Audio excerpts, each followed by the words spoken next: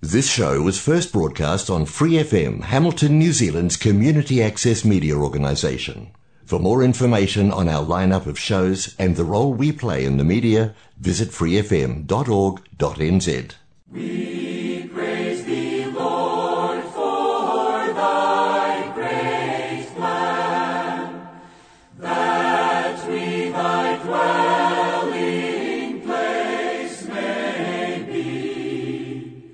Thou live in us, we filled with thee. Thou in the Son expressed might be.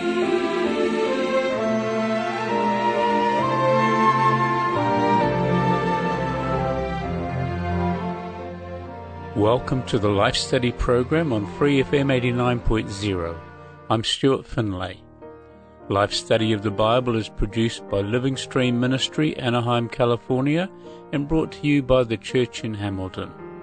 These programs are based on the ministry of Witness Lee and his 21-year crowning work, The Life Study of the Bible, which focuses on the enjoyment of Christ as the divine life as revealed in the Scriptures. We have Ed Marks this week with Witness Lee for our program in the Life Study of the Gospel of John. The title is Life and Resurrection. The verses are John chapter 20, verses 23 and 24, and chapter 21, verses 1 to 14. If you'd like to contact us, our email is lifestudyprogram@gmail.com, and we'll repeat this again later. Now here's Ed and Witness Lee. Ed, today in our opening section from Witness Lee, he's going to focus again on the process.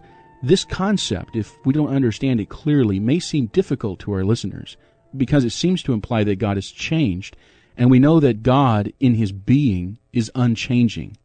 Can you help us to understand these two aspects? Yes, when we cover these two aspects, what we're touching is the mystery of the divine Trinity. So what we need to do is look at the entire Bible and just say amen to whatever the Bible says about the triune God. On the one hand, people use this verse Malachi 3:6, which says that God changes not. And this is true. Of course, if you look at the context of Malachi 3:6, it's talking about that God changes not in His principles, in the way that He deals with His people. But also we know that the Bible shows that God in His eternal being is unchanging. The Bible reveals that the triune God, the three of the Godhead, on the one hand, they are distinct.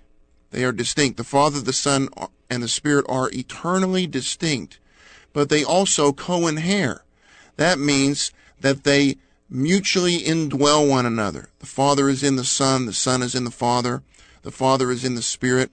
So the first aspect of the triune God we need to see is that from eternity to eternity, the three of the Godhead coexist distinctly, and they co-inhere inseparably. They mutually indwell one another. This is related to God essentially, God in His being. This is what many theologians call the essential aspect of the Trinity. God is unchanging in His being. He is eternally coexistent and co-inherent in an unchanging way. But there's also another aspect of the Trinity, which many theologians refer to as the economical aspect of the Trinity. What this aspect of the Trinity is God coming out in time to accomplish His economy. And His economy is His eternal plan, His eternal purpose. So what we see in the Bible is that God comes out in time to carry out His plan. When we see Him coming out in time, we do see that He did change according to this viewpoint of time. The reason why we say this is John 1:14 says the Word became flesh. That means the Word who was God became something that He previously was not. When God came out of eternity into time to accomplish His plan, He became flesh. He put on human blood and flesh, which He previously did not have. In this sense, God did change. He became flesh. Why did He become flesh? He became flesh to pass through human living and to die a wonderful death on the cross for us, to shed His blood to accomplish his judicial redemption, to redeem us from sin and to take away our sins, he had to become a man. 1 Corinthians 15:45 tells us that in resurrection, Christ as the last Adam became a life-giving spirit. Here we have the word become again. Well, Christ, on the one hand, he became a man, and then in resurrection, he became the life-giving spirit so that he could come into our spirit and indwell us to be our life. This is the economical aspect of the triune God coming out in time to accomplish his purpose to dispense himself into man. This shows us the distinction between, on the one hand, God being unchanging in his eternal being, and on the other hand, God going through a process in time to carry out his eternal purpose. Thanks, Ed. That gives us a good foundation. Let's join Witness Lee in today's life study of John. Now, we all have to see through the incarnation, the human living, the crucifixion, the resurrection, and the ascension, he is now the very God which is absolutely different from what he was before the incarnation. And he could never be the same as he was in creation. He was in creation merely the very divine being, God. But after passing through the process of incarnation, human living, crucifixion, resurrection, and ascension, our God today is the process God. Forgive me to use this word. He is no more the raw God, R-A-W. Before his incarnation, I do believe he would allow me to say he was the raw God. And the raw God passed through all this process. So he became the process God. Let me check with you. He was God. All of a sudden, one day, he got into humanity and stayed there for 33 and a half years. And he passed through all the human life. Please tell me, is this not a process? And then he was put into death. And even he was nailed on the cross. He entered into death. He visited death. He passed through death. And he stayed in death for a while. And eventually he walked out of death. You just tell me, was this not a process? Surely this was a process. Now he is a God with divinity, with humanity, with human living, with the wonderful, all-inclusive crucifixion, with the resurrection, and with ascension. All the divinity, humanity, and all the virtues, attributes, attainments, and so forth are included in this wonderful person. And I tell you, this is our God today. This is our God. And this God today, in reaching us, in entering into us, is just the all-inclusive Spirit. Praise the Lord. This is the process God for our enjoyment. And today we are just enjoying such a process God. Praise Him. Ed, let's pause at this point. I want to ask you about this comparison we've just heard of the God of creation being the raw God and the God of resurrection being the processed God. Why would the eternal God of creation need or want to be processed? We use the term process to show that God did go through a process in order to accomplish his plan to dispense himself into man. The reason why the eternal God of creation wanted to be processed and had to go through a process is because his desire is to dispense himself into man to be man's life and everything. On the one hand, he is the eternal God of creation. But we know that after creation, man fell. Man got poisoned with the element of Satan, which is sin. But God did not give up his original intention to dispense himself as life into man. But he had to deal with the problem of sin. So what did God do? God himself became a man. He put on human nature. This was a process. God himself actually, through the Spirit, was generated in the womb of a human virgin. This is a great miracle. God had to spend a full term in that virgin's womb and be born out of that virgin. This is a process that God had to go through in becoming a man. He passed through the process of human birth.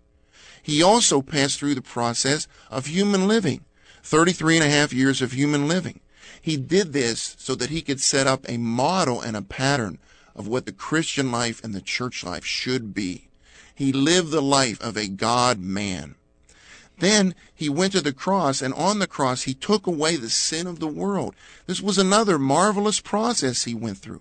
Crucifixion was a process that God had to pass through as a man in order to take away sin so that we could be forgiven of our sins, so that the serpentine, satanic sin nature within man could be terminated and annulled. Then in resurrection was another process that God passed through. In resurrection, he became the life-giving Spirit so that he could enter into us to become everything to us for our enjoyment. Now, Christ is in our spirit as the life-giving Spirit to dispense himself into us to make us men of life. Thank you, Ed. Let's rejoin Witness Lee. After appearing to his seeker, ascending to his Father, and coming back as the Spirit to his brothers, now he is continuing to be with his brothers. You don't have a record that he went away. Really, he never went away.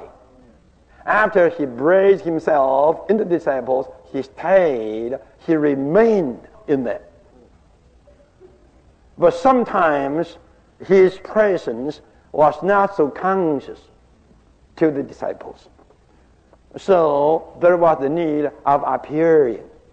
This coming here is not an actual coming, but the appearing of his presence.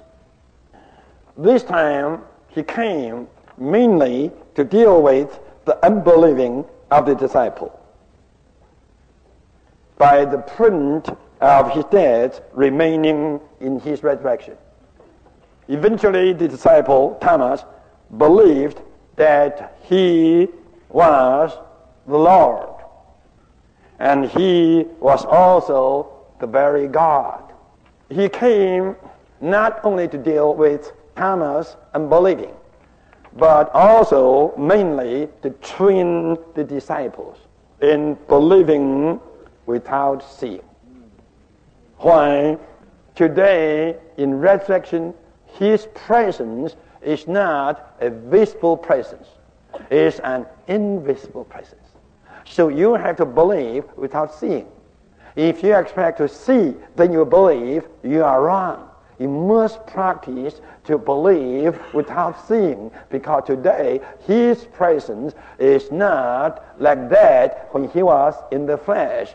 That was visible, but now the presence is invisible. So we all have to practice our faith to realize his invisible presence. Even we cannot see him, we have to have the assurance, surely he is with us. And he did this, according to Acts chapter 1, 40 days. He stayed with the disciples for 40 days just to train them to realize, to practice his invisible presence. Let's break in right here. Ed, this is a good point. The disciples had the Lord's physical presence for quite some time. But now, Witness Lee said that after his resurrection, he had to train them to know him in his invisible presence. Why did they need such a training? They needed such a training because they were so used to having the Lord's physical presence among them in the flesh. But in John 16, he told the disciples, it is expedient for you that I go away. In other words, it's expedient for you that I pass through death and resurrection. with his physical presence, the Lord could merely dwell among the disciples. But he wanted to pass through death and enter into resurrection to become the Spirit so that he could actually dwell in them and live in them. This is marvelous. So in John 20:22, we see that in resurrection, what the Lord did was he breathed himself into the disciples. And he told them, he said, I want you to receive the Holy Spirit. From that time, the Lord indwelt the disciples as the Spirit. He never left them. But in order to train them to believe in him and to live by him without seeing him, he had to manifest his physical presence to them at times to train them to enjoy and live by his invisible indwelling presence. This is why Peter says in 1 Peter 1:8 about Christ, he says, whom having not seen, you love. In other words, you don't see Christ, but you love him. Well, the disciples, the early disciples, they had the privilege of seeing Christ physically. We don't have that privilege.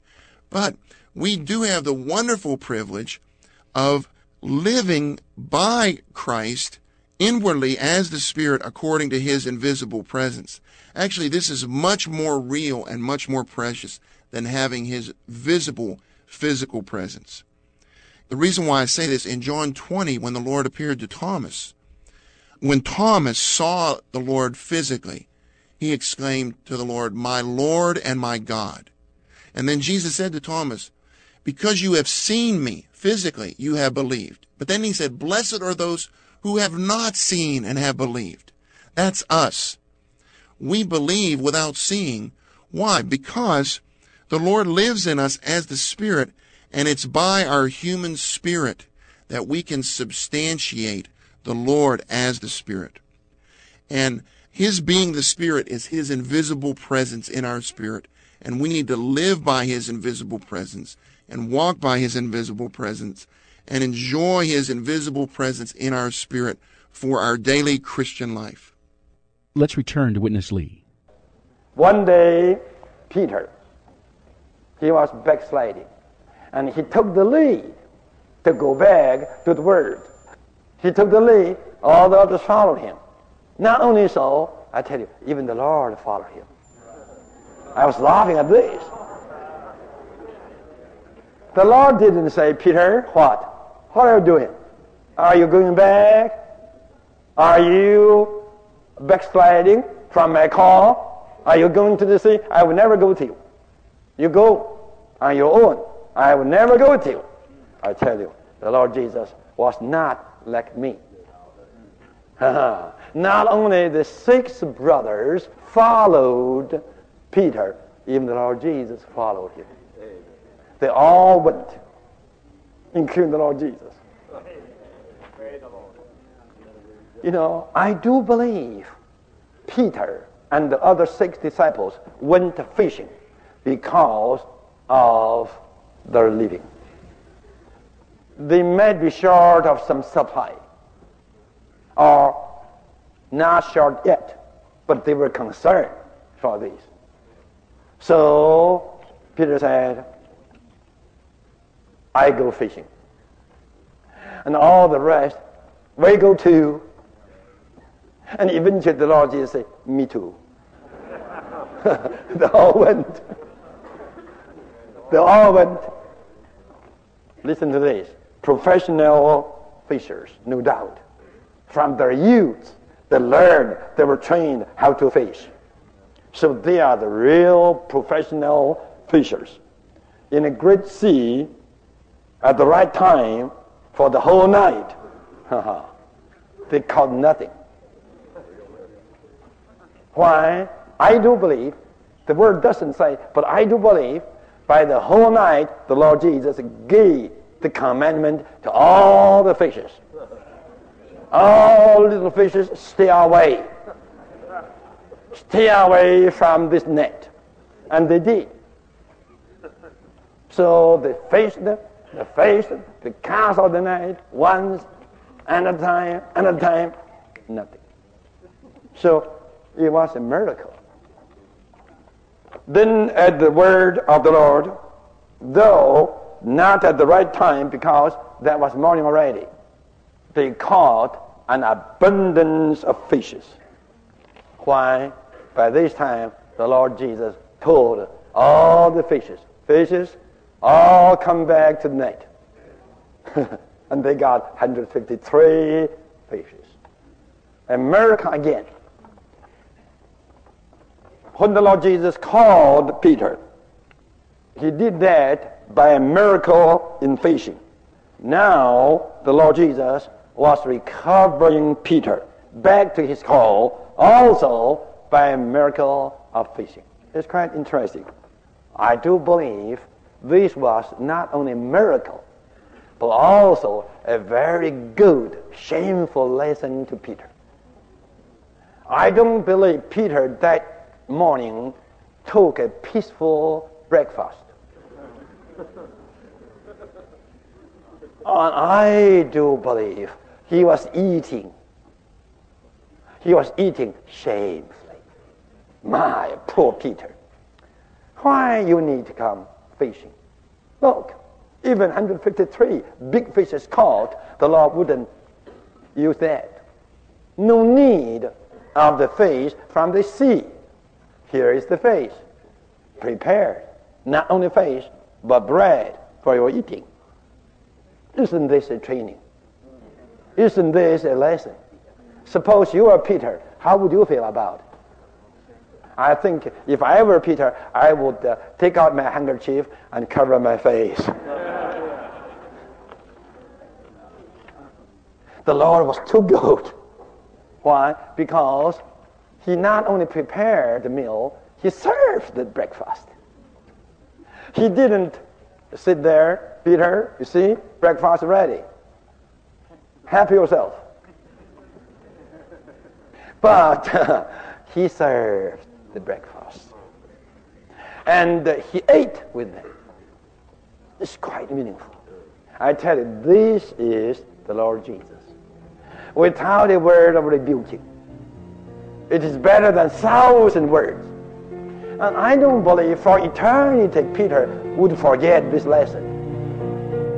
And in this last portion, we have a very personal and intimate scene between the Lord Jesus and the disciples, particularly Peter. The Lord is really wonderful in his dealing with Peter and his failure, isn't he? Yes, this is absolutely wonderful, the way the Lord dealt with Peter here. And Peter obviously never forgot the way the Lord shepherded him in this instance.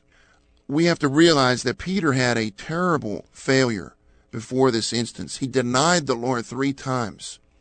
Peter, of course, was a very absolute person, and he told the Lord that he would never deny him.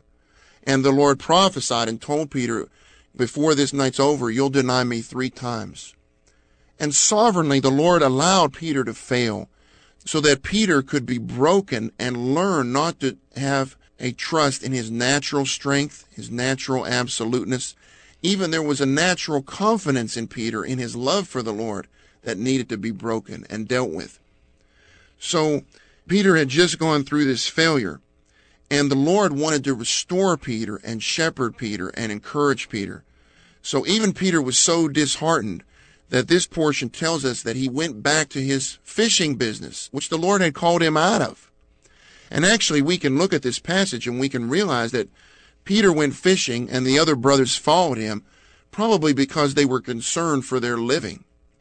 Well, this passage is really striking because the disciples fished all night and they were professional fishermen, but they couldn't catch anything. And here the Lord manifested his presence to them, and he's on the shore. And he says, children, do you have anything to eat? And they said, no, we don't have anything. And then he told them, he said, drop the net down on the other side of the boat. And of course the fish just filled the net. And at that point, John realized that this man on the shore is the Lord. And he looked at Peter and he said, it's the Lord. So Peter dove out of the boat and swam ashore because he was so excited that the Lord had appeared to them. And what's so remarkable is the way the Lord shepherded Peter here, because when they come there, he's got breakfast waiting for them.